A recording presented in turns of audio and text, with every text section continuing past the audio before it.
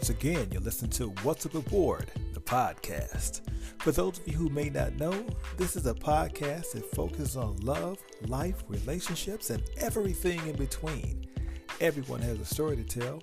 I just want to know, what's yours? With that being said, one of the weekly goals of this podcast is to help people like you learn from our guests and comprehend information from a different lens of perspective. To all the listeners out there, both old and new, salute. Now let's begin this episode. Over to you, Woody Ward.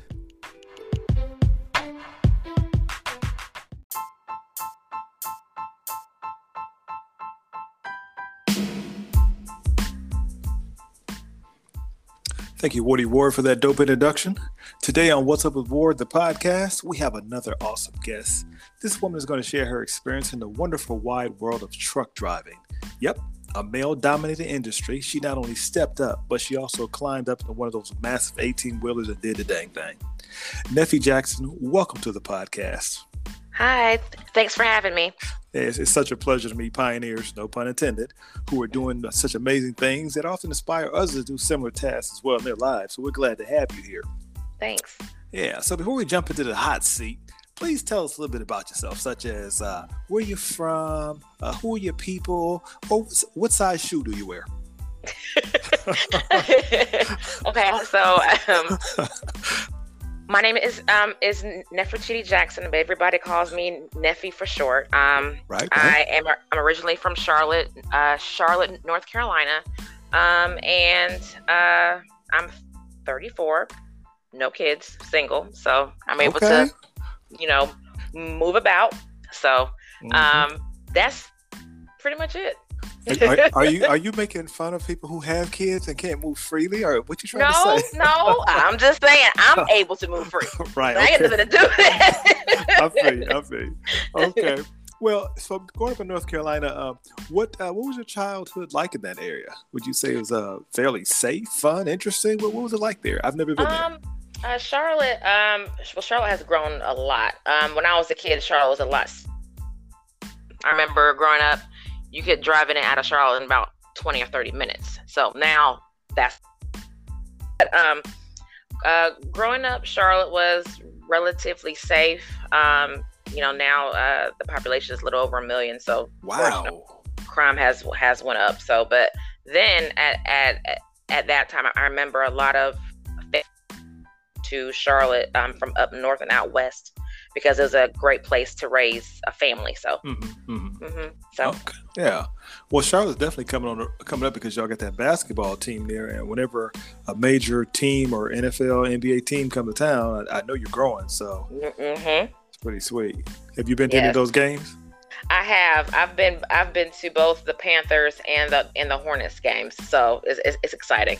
Wow. So I got to come because y'all got two teams. Y'all got an NBA and an NFL. Y'all doing some big things now. Yeah, and they just got a Major League Soccer league too. So wow. So yeah, so that's with soccer is a big deal too. So okay, so I guess the cost of living is going up there with all this. Absolutely. Okay, yeah, and no snow either. We get snow. It's more. If usually it's more ice. If it gets cold, if it snaps cold, it's usually more ice. But I know last year we got some snow.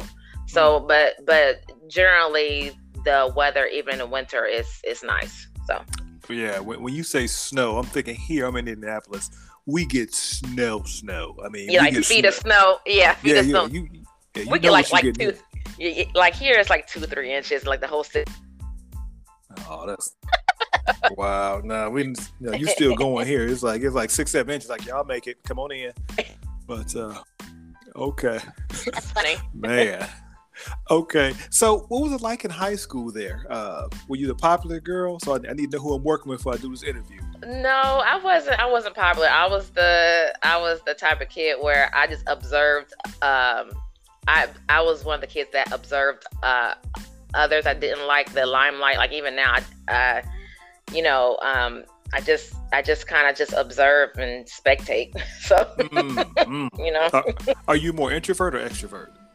I am an ambivert, so I'm a little bit of both. So Wow, there are times where I can be, extroverted and just want to be out and about and hang out with my friends, and and then there's other times where I'm introverted, or I just stay,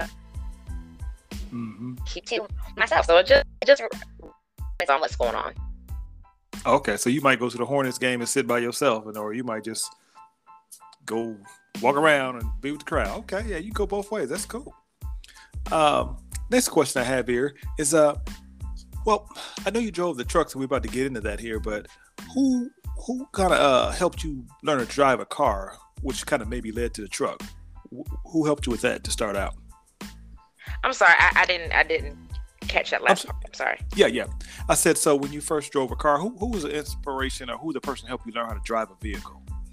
Actually, my mom, she tried to teach me how to drive, but then tried? Yeah, but I almost killed us both. So after that, she said that I would have to learn how to drive. At my high school at the time, they had driver's ed, so I had to learn there because okay. So tell me what happened on this? What did you do? So I got in the driver's seat and my seatbelt on, and after a while, my mom was telling me, to go from park to drive. So that's what I did. And when I pushed down on the gas, I pushed down too far, and we were flying across the parking lot. Off the jump.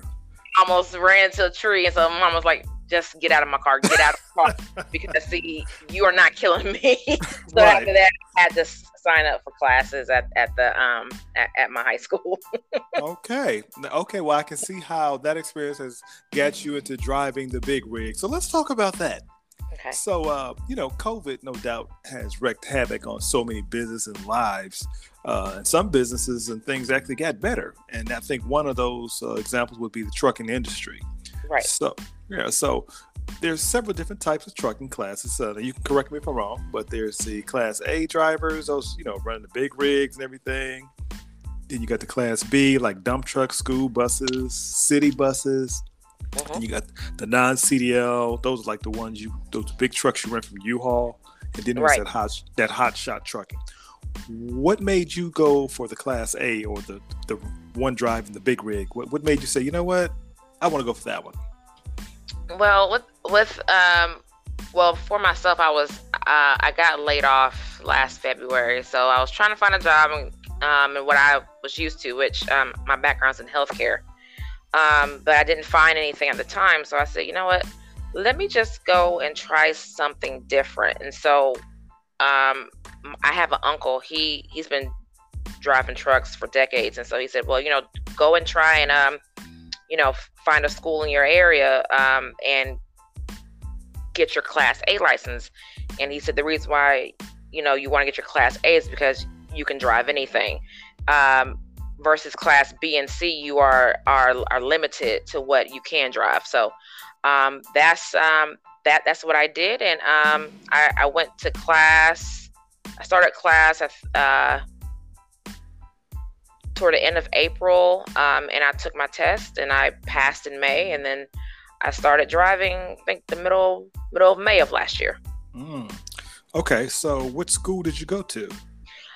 There was a school, I forgot the name of it, but it is in South Carolina.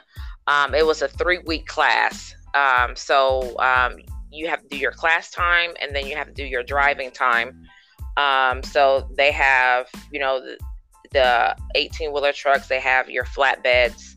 So you're able to drive those. And then when you take your test, you have the option to drive to, you have the option to drive or to pass or to take your test with on a manual truck, a 5-speed, or an automatic. Okay. I tried the stick shift, and it just I couldn't get the hang of it. So I just went to the automatic. So I used automatic, and I passed with that. So okay, so now I've never taken the driver test in a truck. How does this work? You got to bring your own rig down to the DMV or something, or no.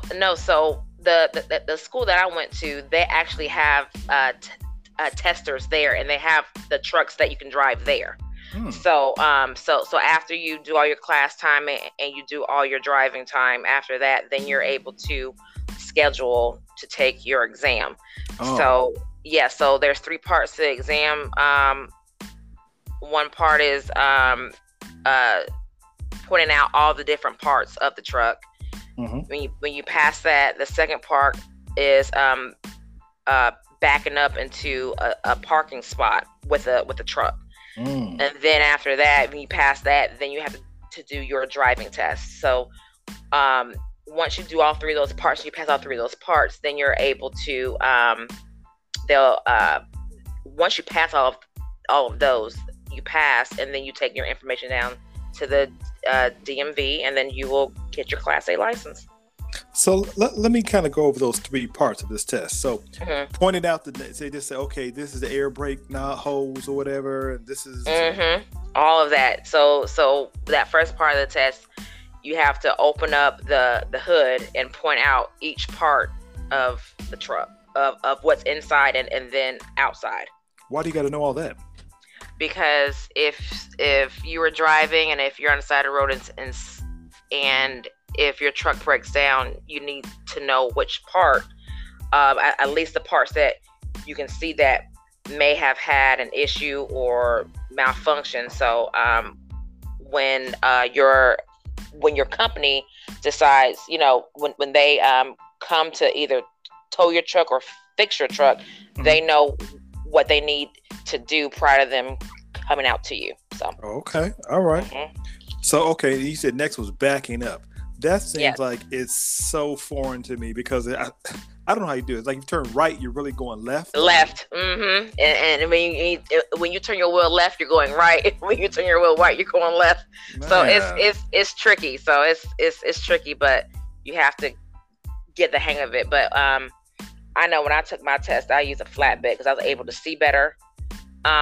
Because when you have a box truck, it's really difficult. It can be done, but it's difficult because with a box truck you can't see that other side. So so the flatbed, that's the one like say where Carvana uses or something to like transport cars.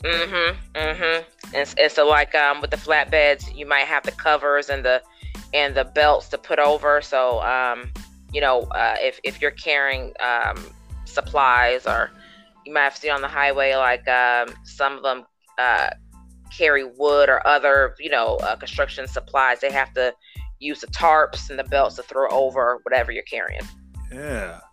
So when you back, what do you have to do? Just back it into like say in Walmart, just back in between yellow lines and I'm good? Or they want you something extensive? They have so with my test, they had cones. So you had to stay. So once you started backing up and getting into your spot, you had to stay within those cones. And if you knock over more than 2 cones, then you fail. So because the reason why they want you to do this is because when you're having to back up into a dock, you have to stay, because if you stay within your space, because what if you have 2 other trucks on either side of you? If you don't stay in your spot, you can hit one of those other trucks. So that's why they came up with that stay in your lane phrase. Okay. Yeah. Wow, that seems so. How can you learn all this in 3 weeks? It's a lot, but if you're dedicated and you're serious about it, trust me, and you're focused, you'll learn. So you got to go there for 8 to 10 hours a day, train, and then go home and probably study some more, right? Yeah. Man, I don't know. I don't know. I'm thinking about getting a CDL, but I don't know. So you found somebody to pay for your classes, or did you pay for it out of your pocket? Now for myself, I paid for it, but I know with some students, they were able to get financial assistance. So it just depends on what your specific situation is. Okay. What's the average fee to pay to get my CDLA? How much am I looking at out of pocket? When I went, it was like $5,500, but it depends on where you go. So my school was in South Carolina, so it just depends on your state. It depends, they're charging, so yeah, it's about 5,000. I've seen where the class is 6,000 or even $7,000. It just depends on where you go. That's a lot of coin. So are you guaranteed to pass this? No. So the school I went to, you had 3 tries. After that, you had to wait, I think 60 days, and then you could take the test again. You had another 3 tries. After that, if you didn't pass that second round, then you have to go to class all over again, and then you have to pay another. So yeah, so you have to be serious about what you want to do. I see. Wow. Well, it's a lot of truckers out there, so I guess it can be done, mind over matter. Okay. Yes. Okay. Were there other women in your class too, or were you the only one? There's a total of 4 of us. So, and everybody else were guys. So, but it was fun because we just encourage each other. Okay. So wow. So were you nervous that first day, or when do they get you in the truck, I guess? So like the first week you're in class. So the second week is when you start actually getting into the truck and getting a feel for it. And then you start learning how to go forward and backwards and, backing up and all that stuff. So you get about a week and a half of that. And then the last few days, it's just practice, and studying for your exams. So it's a lot of information in a short period of time. But once you kind of learn all the different parts, and you study, then you should be okay. Okay. Yeah. Seems like it's a lot, but I guess you make it sound easy because you got this on your first time around? No, I passed my second try. The first try I didn't pass the second portion of the test, which is backing up into a spot. I had knocked over 3 cones, so you missed about 1 cone. About 1, I know. So I had to do it again. So I had to reschedule my test for another day. Did that kind of bruise your confidence in there when you hit that cone? It did. I was so upset myself because I thought I was gonna be able to back it up into the spot, but I didn't do it. So I said, okay, so let me, go out and practice some more. So after that, I practiced every day until my test, and then I passed it. So you get unlimited drive time on this on your own, or do you just get in the truck and go? No. So like what I did, I went to my instructor and I scheduled time for me to practice. Oh, okay. So, wow. So yeah, so I was serious about it. So the second go around, I passed. Now I got my motorcycle endorsement, and I know when I went there, they had some different rules or house rules where if you fall or you do something wrong, you got to leave. And these 2 guys who knew everything, one hit the wall and one ran through a gate. And they just walked them right off. Did you have anybody there in the trucking school who just like, hey, you too reckless with this truck, we got to give you something else, we can send you to Subway or something? Or does everybody just kind of make it through? Well, that's the thing about the testing. Like if the instructors, after you've tested a few times and you still didn't pass, or if they see something that's dangerous, then they'll just take you out of class because you're talking about this is an 18-wheeler truck. Like, you can kill people with this truck, Yeah, so in my class that didn't happen, but I know my instructors were saying over the years they had a few where they had to remove them out of the class because they were just being reckless. So yeah, that's what I was thinking. Do they drug test y'all before y'all begin driving? Oh yeah. Okay. All right. Yeah. And this test, was it a difficult test? The word part, the written part, was that what did they ask on the test on the written part? Some examples. So like it's not a written test. It's more like the first part of your test is you have to point out the different parts of the truck. So you and your instructor are actually at the truck. And you got to name all those parts under the hood and outside. So they have a clipboard and they tell you to start, and you got to point out all the different parts of the truck. So you do have a little bit of leeway. It's not a lot. So you can get a few things wrong, but not too many, because you have to have a 80% pass. Ooh, at least. Big. Wow. Yeah. So that's why it's so serious. So that part is like the hardest part, and then the second part of the test is backing up, into your spot, and then after that, then your driving test. And when you drive a truck, you can't drive a truck like you drive a car, because you got to make sure that your wheels in the back of the truck are not gonna hit another car or the curb or whatever. So when you turn a left or turn a right, you're kind of doing it at a 90-degree angle versus a car where you just turn. So they kind of go over that with you too on how to turn, like you said. What's the trick to that? So if I'm driving down the street and I want to turn right, how do I get around the traffic? How do I get around the car? So like when you're pulling up to a stoplight,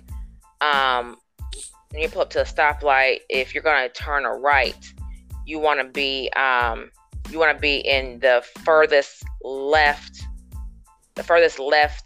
turning lane, because when you turn, you also gotta look behind you at your trailer, because you have wheels back there too. So when you're turning and when you're making that right turn, you're gonna look in your rearview mirror to make sure that your wheels are not running into the turning lane to your right. Right. Because if you turn too sharp, you can actually run over a car, or whoever's behind you, or if a car is not paying attention, your trailer can actually hit another car because you've turned too sharp. Wow. Or you hit that curb too, I guess. Or the curb, right? Or a person if they're not paying attention. Yeah. Or a person. Yeah. So it's, so you have to be more cognizant of literally everything around you, and you're literally driving not for yourself but others as well, because a lot of people try to cut out in front of 18-wheelers, and what people don't realize is with these trucks, if you're not paying attention, like a truck driver could really hurt somebody. So you really have to pay attention to what's going on around you. Wow, that's kind of scary, but I guess I see guys whipping those corners and they just like hit it and boom. I'm like, wow. I guess when you get comfortable, you can do that, because I don't know. It just seems so scary to me. But what do they ask you like on that truck? I'm just curious. Like they say, okay, you say like this is the flywheel, this is the battery, stuff like that, or they get more technical? Yeah. So like you gotta know where the belt is. You have to know like the bolts, all that stuff. Like it's serious. Like it's So, but again, it depends on your state. So like I'll give you an example. So like in the state of California, they're like the strictest state in the U.S. when it comes to, because with California, like any other laws, like they've always passed laws with anything that's ahead of the rest of the U.S. So it just depends on your state, Okay. So So what they require in North Carolina, they probably won't require in Indiana, which they may require in California, which they may not require in Texas. It just depends on the state. Let's see. Okay. Is there anything that you wish that you had spent more time on when you're in trucking school, or was there something you wish they did? Like, why are we even doing this? When are you gonna do that? I understand why we had to do everything. I wish that I wish it was like a week or two longer, just because as far as when it comes to safety, because a lot what you learn in school is just it's for school, but like just having that real life experience, yes, I understand that you get that experience when you're working a job, but just to be, in my opinion, to be more prepared and for safety reasons, Yes. So yes, especially when you're carrying 50 1,000 pounds of electronics, and you know how the truck is going to behave. It's going to behave differently versus you having an empty truck. Mm-hmm. Yes. You know, so. Mm-hmm. Did you ever feel intimidated or afraid to ask for help because you were a woman? No, because like I'm paying. I felt like I was paying. You know, if I'm paying this money for a class, I expect when I ask for help to be given help. So I wasn't, like, if I need help, I'm going to ask for it. I know that's right. What advice would you give a inexperienced female driver coming into this field? What would you tell her? I would tell her to go ahead and do it. I know a friend of mine, she had reached out to me and asked me about, she wanted to get her CDL. And I told her, I said, just go ahead and go for the Class A. And then I told her, I said, now, you may be the only one in your class, or you may have 2 or 3 other women in your class, but I said, it's okay. Don't feel intimidated. I said, yes, it's a male-dominated field, but, I mean, we can, learn everything and do, and be a truck driver like anybody else.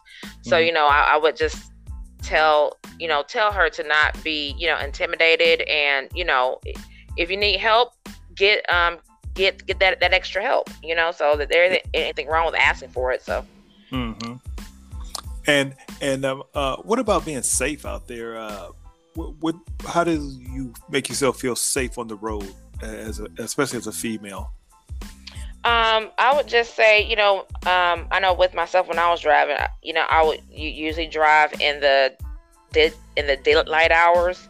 If the weather is bad, I would always, pull over, or if you felt like you couldn't drive your truck safely, to pull over, let your management know.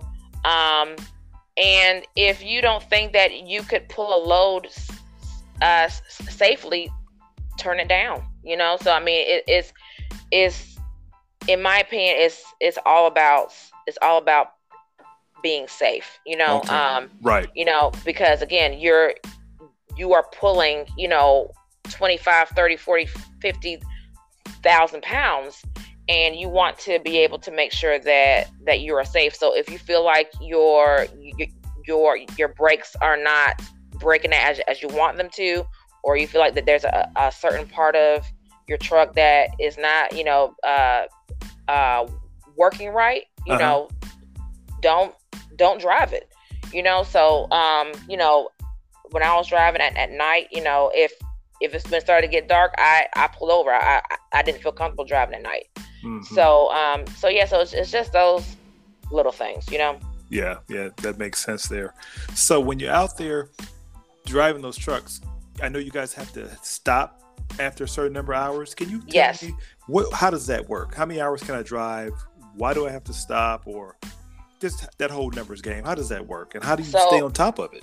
So basically, with truck driving now, it's more electronic, and they give you a tablet, and it has all your driving hours. So it will tell you when it's time for you to take a break. It will tell you when you are running out of driving time for that day. So you don't have to calculate that in your head.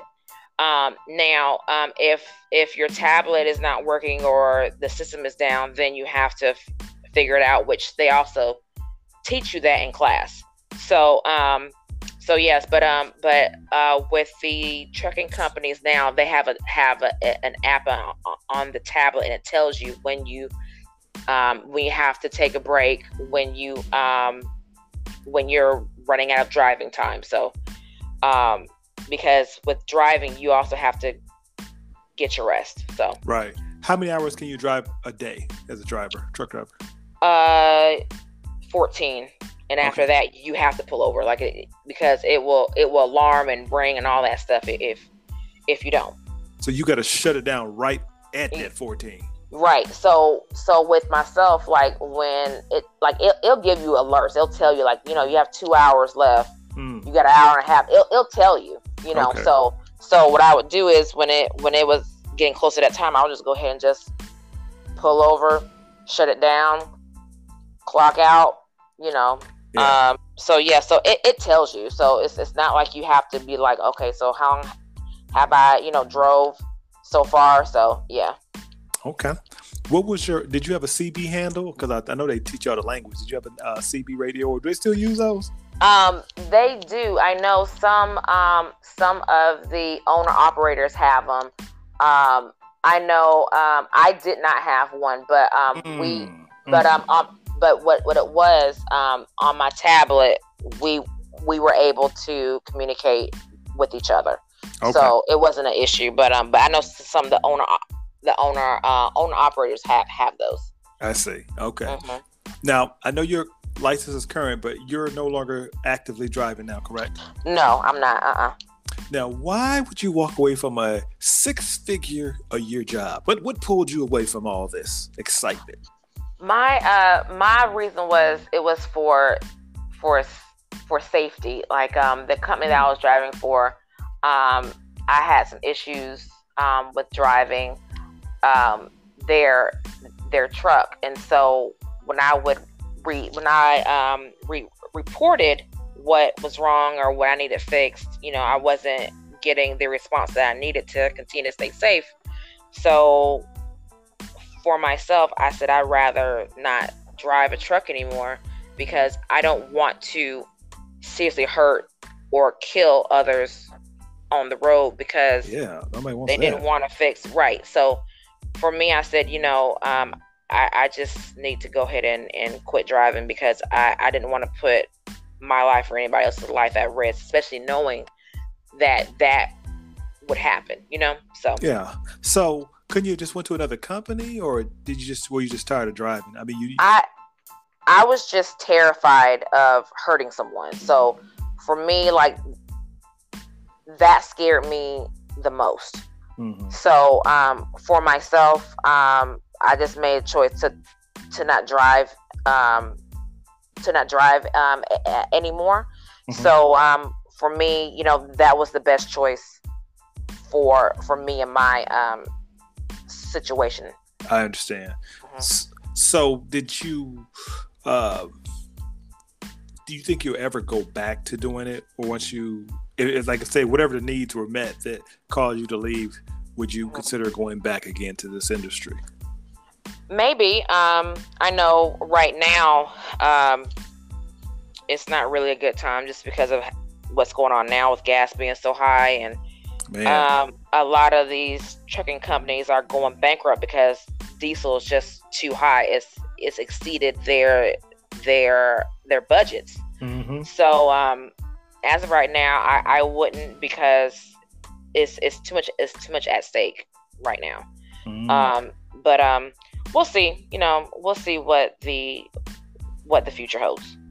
Yeah, I wonder how that works, because I know that Walmart recently increased their drivers. I think they're getting like 115, 120, depending on your experience. So that seems to be pretty good. So, because they're making money anyway. They may have to pay more for fuel, but they still getting theirs. So absolutely. So yeah, it just depends on the company and how how solvent they are. Some of these mama and pop trucking companies, like I said, had to file for bankruptcy because they couldn't afford the high cost of diesel now, on top of getting loads and running their business and staying solvent. So yes. So yeah, as far as Walmart, Target, those big corporations, mm-hmm. they'll be fine, but it's the smaller ones that are gonna have issues. Right. Maybe they lower their truck drivers. See, what is a gallon of gas going for out there in North Carolina? $4.59 a gallon for gas. So, mm-hmm. and then as you go west, it just gets higher. I know my mom lives in Washington State, and it's $1 more, so it's $5.59. Okay, yeah. I was in Chicago 2 days ago. I think theirs was almost $6. I was in Louisville this morning. Theirs is about $4.79. Mm-hmm. So it's just going up. Yeah. I don't know why, but that's what they're doing. Mm-hmm. Okay. Final trucking question before we move on. Now, when you were driving this truck, were you married, dating, or what was your relationship wise like doing that? I was single. Oh, okay. Okay. On the road. Okay. So were you married before, or are you? What's your status again? I was married, but I'm currently divorced. I'm single, so. Oh, okay. Mm-hmm. Well, I love to talk about relationships. So let's delve into that for a minute. Then let's go back down memory lane. So you chose to get in the trucking industry after the divorce, then. So yes, yeah. So that was years later. Yeah. Mm-hmm. Okay. All right. So it's like I said, I love relationships. Tell me, when you got married, how did you know that guy was the one? What made you say, you know what, he the one? Well, he was very, very smart, very intelligent. I could talk to him about anything. We had great intellectual conversations. We had in common. So like our backgrounds were similar. We had a lot of the same goals. So it was, that's how I knew then that I said, okay, he's it. So it wasn't his cornrows or afro or none of that stuff. It was a conversation that got you. Okay. Yes. Mm-hmm. Yeah. So knowing what you know about relationships and how it turned out, what would mature Neffy tell young Neffy if you can go back to talk to yourself 20 minutes when you were dating? What would you have told yourself? Run. Run away. You just said y'all had great conversation. I know. But see, you asked the question, what would I tell my younger self? Okay. Well, why would you tell yourself to run? Well, what happened in the relationship to kind of make it, we ain't trying to get too deep, but just trying to say, well, what happened then? What happened? I'm just curious. Well, basically, I guess to make a long story short, she's thinking. Just not being honest. When you're not honest with someone and you have to lie and you keep lying, eventually you're gonna start forgetting the lies that you told, and you had to lie to cover up those other lies. So then after a while, eventually everything is gonna start coming out. So if I were to talk to my younger self, I would say run and just enjoy her single life and continue to travel, spend time with my friends and family, and just, live life, get some more life experience, and, Yeah. Now, were you young? Were you young when you got married? I was 22. I was basically a kid. I was young. Yeah. So y'all started at 21 dating, then got married at 22. Yeah, I started dating him when I was like 19. Oh, you had time. You knew him, but still. Yeah. So I was young. I was young. So, that young love. So. Yeah. So when you start out that young, I think we have like eyeglasses that say what rose colored or something, because you only seeing the positive. Oh, he's gonna love me forever. Oh, he's just not doing well. Right. Things change. I think every 7 years we kind of grow, evolve, change a little bit there. Right. I had looked up some research about this question, and I was trying to figure out why the divorce rate is so high. And a couple of things that I found were what people's comments were. One person said, no humanity, being disrespectful and unfaithful. One person said, because every woman wants to become the man of the house. Another person said, because the females of this generation love money instead of their partner with all their heart. And one person said, we don't know what love is. That was a guy. A woman said, because most men think they are more efficient in the sea until they find that it's not. And last person said, because of the internet. So I do think there's a lot of, some truth to some of those things there. But I think all of it's true. Yeah. I think it's all of it. It's all of it. I mean, you have men who enter into these relationships because they're looking for a mother instead of a wife or a girlfriend. What? So yeah, so it's please explain that. The guy is looking for a mother Yes. So for example, some of these men, they haven't. I'm just curious, your perspective on how he's looking Yeah. for that. He Yeah. wants somebody to pick up after him, cook his meals. They are expecting their mother out of their wife. So for example, I know a lot of men, not a good amount. They've been raised in single parent households, so they were raised by their mothers. Yeah. So when they grow up, or especially if they don't have a male figure in their life, whether it's their father or maybe an uncle or a grandfather or some sort of male figure to teach them how to be a man, how to maneuver relationships. So when they get into these relationships with their girlfriend, and which turns into their wife, they're looking for that motherly figure in their wife, and that's not their wife's responsibility. So I think that's one of the reasons why a lot of these marriages fail, because you're looking for something in someone else that is not a requirement. I like that. I didn't think of that perspective, but yeah, I'm gonna have to go with that. I do. So, do you think a woman can raise a man? No, because, and this is just my personal opinion. Just like a man can't raise his daughters, a woman can't raise his son as far as what it is to be a man, how to operate in this world as a man. It just can't happen. So in my opinion, it's so important for the father or male figure to be that person to teach them how to behave out in the world, how to be a man, how to take care of business as a man, and that starts, from a very young age. Oh yeah. So what do you think men want in a woman to help him be successful? What would he need? He would need support. I mean, in my opinion, if you're in a long-term relationship, like a marriage, their husband, I'm sure, would want a wife who is supportive and loving, but also going to be a person who, if they make a mistake, that's going to lovingly inform them that, okay, well, even though this happened or that happened, what can we do to resolve this, or what can we do to fix this issue?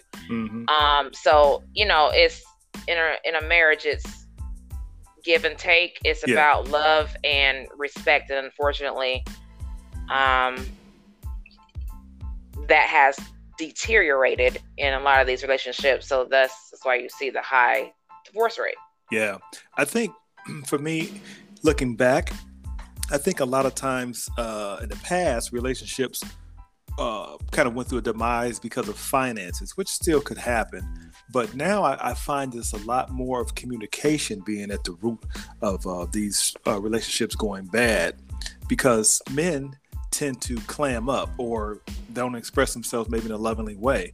So if a guy tells you, hey, you know what, I don't really like how you did this, that, or whatever, let's just say the wife or the significant other gets upset and like, oh my God, you hurt my feelings. You came at me all like this, I don't like that. Now he feels I got to go coddle you because you're upset because I told you how I feel. So maybe I shouldn't say something to you. Maybe I'll just clam up. And then when you clam up, that whole dynamic changes. And now you're just arguing in silence, as I like to call it. Right. So how do you feel communication is with relationships now? Oh, it's very important. But again, a lot of people, they don't know how to communicate.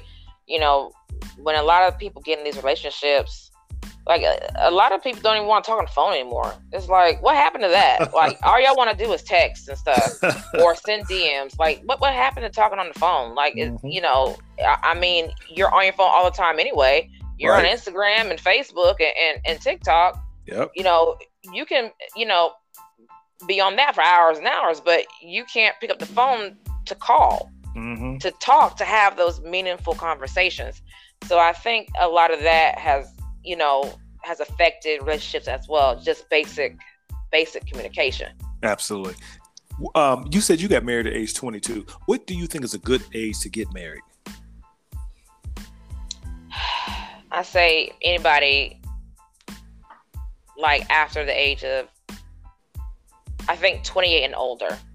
Because at that point you're more settled into being an adult, and to take care of your business, into what you're looking for, getting to know yourself and what you're looking for.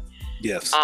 Yes, as we get older, we do change, but a lot of your fundamentals don't.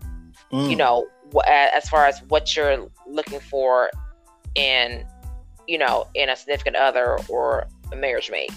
So yeah, that's my opinion. Okay. So now you said your ex-husband, he wasn't, say, the most forthcoming, most honest person out there. Do you think if you were to get married again, that you're going to be like kind of in that area, trying to sack him, or do you think you got some emotional scars here? Well, I mean, like for anybody, I think anybody coming out of a marriage is going to have, those scars. But I look at it this way: like if I were given the opportunity or the privilege to date someone else, I'm looking at you as a totally different person, like clean slate, because I can't compare my ex-husband to this person, because you're two different people. You know what I'm saying? I'm gonna sit here and give you the benefit of the doubt. I'm not gonna sit here and compare you to him when you haven't done anything to me that is going to bring my ex-husband up. So for me, I am going to, in my opinion, I look at people, and I even tell, like, I've even said this for myself: what you see is what you get. I am an open book. Whatever questions you want to ask me, you can ask me.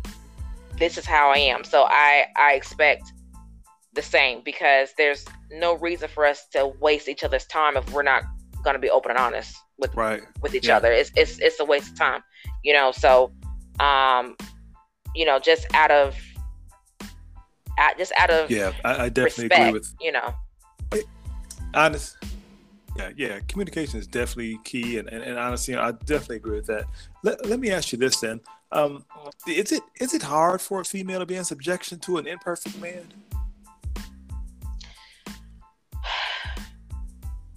It can be, because just because of what the media portrays and social media. Because, for example, like women now, at least how I grew up, you have to be an independent woman to not depend on a man. But at the same time, if you're entering into a marriage and being submissive, if you want your marriage to work, yeah, I mean, you have to be submissive. But I think that a lot of why women have a hard time being submissive, or they just don't want to, is because of the media and what is being portrayed. They look at being submissive as a bad thing, or like you're less than, or so I think a lot of it has to do with the media and how the media portrays submissiveness. With that, it's such a hard thing to constantly see that, and then not let it seep into your fabric of thought too. So I can definitely get that. But do women sit around and talk about the difficulties of being in subjection? Y'all like talk about that? Like, girl, he told me to do this, and I was like, please. Is that like a real conversation, or is that just? It does come up in conversation, but at least with my friends, like, we all have the same train of thought. Like, if we were to get married, we're going to be submissive to our husbands. But just like anything else, it's a challenge, but it's possible. And okay. And like I've told my friends, there are times where your husband, he may make a mistake, and or you all maybe having a discussion about, to make a large purchase, or, whatever it is. And he has to make the choice, or the decision on what the family is going to do. And he may, make a mistake, and he may screw up, but being a submissive wife, you're not going to, point the finger and say, well, I told you so. I told you this, this or that wasn't going to work. Being a submissive wife, it's like, okay, well, this is what happened. So what can I do as a wife to help you to fix this? Or what can we do in the future to not do X, Y, and Z again, or whatever? So it's all about how you approach it, how you deal with it, and how to move forward in the future. Yeah, it's all about how you communicate. Because like if someone was playing catch with you and they kind of toss the ball to you, it's that rather than trying to miles an hour. So I think that's right. It's all in your approach and coming. Mm-hmm. Question on this relationship before we do our final wrap up. What do you think your and will appreciate most about you? I can be direct, but when I say direct, I'm not saying that I'm disrespectful, or I'm gonna come down on you, but I'm gonna tell you exactly what's on my mind. So I think a lot of that, an issue with a lot of these relationships is that men are having to decipher or read between the lines of what their girlfriends and wives are saying, when it really isn't difficult. It's like, okay, if he asks you a question, answer the question. Like, don't beat around the bush and have them trying to figure out, okay, so she said this, but then wait a minute, that could mean A, B, C, D, or E. So now I got to figure out which one is right. So when I respond, hopefully it's the right one, so she doesn't go off on me. You see what I'm saying? So it's not difficult. Like, it's like, be direct and concise, but be respectful as well. I think, men want respect and women want love. So, my God. Yes. I think once both parties understand that, things will be a lot better. Of course, nothing is perfect, but things will be a lot better, so, but, a lot of people don't want to have that conversation. So I just definitely important to a guy. I think respect is more important to us than actually love, because I know if you respect me, if I'm trying to make the best decision for the family. Right. That is very important to a guy. I'm last second here before the time. It's called Getting to Know You. That's a lot of insight. Two questions. If you had to give a 30-minute impromptu presentation, what would your topic be? What's up? That's it. I think I would talk about relationships, though. I mean, the relationships are interesting, are interesting to me. And with relationships, whoever I'll be talking about it to, or a group, everybody has their own point of view. So it's like, sometimes when it comes to different points of view, a lot of times it makes you look at a topic differently, from somebody else's point of view. So I like, having a healthy discussion about relationships. Okay, good to know. What one lesson has taken you the longest in life to figure out or learn? Patience. Ooh. Being patient, because as humans, we want everything yesterday, and a lot of times, things just take time. So as far as myself, just learning to be patient, I've gotten better, but I'm still working on it. So how would your friends how my friends describe me? Yes, what would they say about you? Funny, crazy, but when it comes to serious things, I'm serious. So, I'm pretty well balanced. music do you enjoy listening to? I like neo soul. I like R&B. I listen to a lot of underrated artists.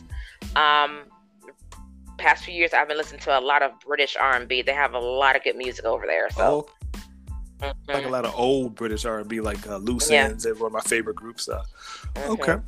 What human person has been the most influential in your life? It's one person. Or two. I would say my friend's parents. They've been married for 50 years, and even though they haven't been married for that long, and on all their ups and downs, it's helped me to see that anything is possible. Anything worth having is worth fighting for.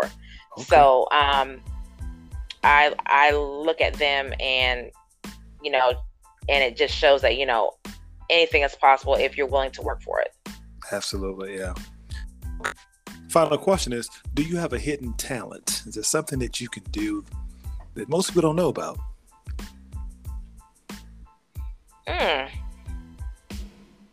Well, I know growing up, I used to write poetry or rap lyrics. Oh, so you're a rapper / okay. Can you give us a taste? I can't do it off because I used to. I can't do it anymore, but okay, I used to write poetry and different lyrics and things, and I do like poetry. It's very expressive. Yes. But yeah, so I haven't done it in a while. I haven't got back into it, but that's what I used to do when I was growing up. Nice. You had mentioned before something you called it a COVID ship. What was that? What is a COVID ship to you? COVID ship that started in COVID. I define COVID ships as when COVID started, we were all isolated. We're in our homes trying to not catch COVID. So of course it's going to bring up feelings of loneliness. So a lot of people have gotten into these relationships and even marriages through COVID. But unfortunately, at least, from what I've seen, some of them are not working out anymore because they've realized who they've really married, and it's not the person that they thought that they were. So, so with relationships, you have to date someone and see them through all 4 seasons, and it's difficult to do it over Zoom or meet them once or twice and decide you're going to marry them, but I hope that they all work out, but unfortunately people are going to realize it after the fact. Yeah, a lot of people have tried to make it work, so yeah, there you go. Yeah. Okay, well, we're going to go ahead and wrap this up here, but before we go, can you tell the listening audience where they can find you on social media? Not that you're accepting any new followers or not, but just in case, where can they find your social media footprints at? Well, I'm on Instagram. My handle is justcallme_Neffy, spelled Nefe. So I'm there. So if you'd like to request me, I'm there. Experience hearing about the trucking industry as well as your insight on COVID ships in a modern world. And as I said before, it's for yourself, but it does help others to realize that we're all doing things different, for the good, for the bad. I guess that's why they say rehab is for quitters, I want to encourage everybody to remember this point. The man that wakes up at 6 a.m. and starts walking will always beat the man who wakes up and starts running at noon every time. Maya Angelou once said, when someone shows you who they are, believe them. I thank you all for listening to What's Up with Ward. If you heard something you like today, tell a friend about us. Follow the podcast wherever you stream. Thank you, Neffy, for being here today.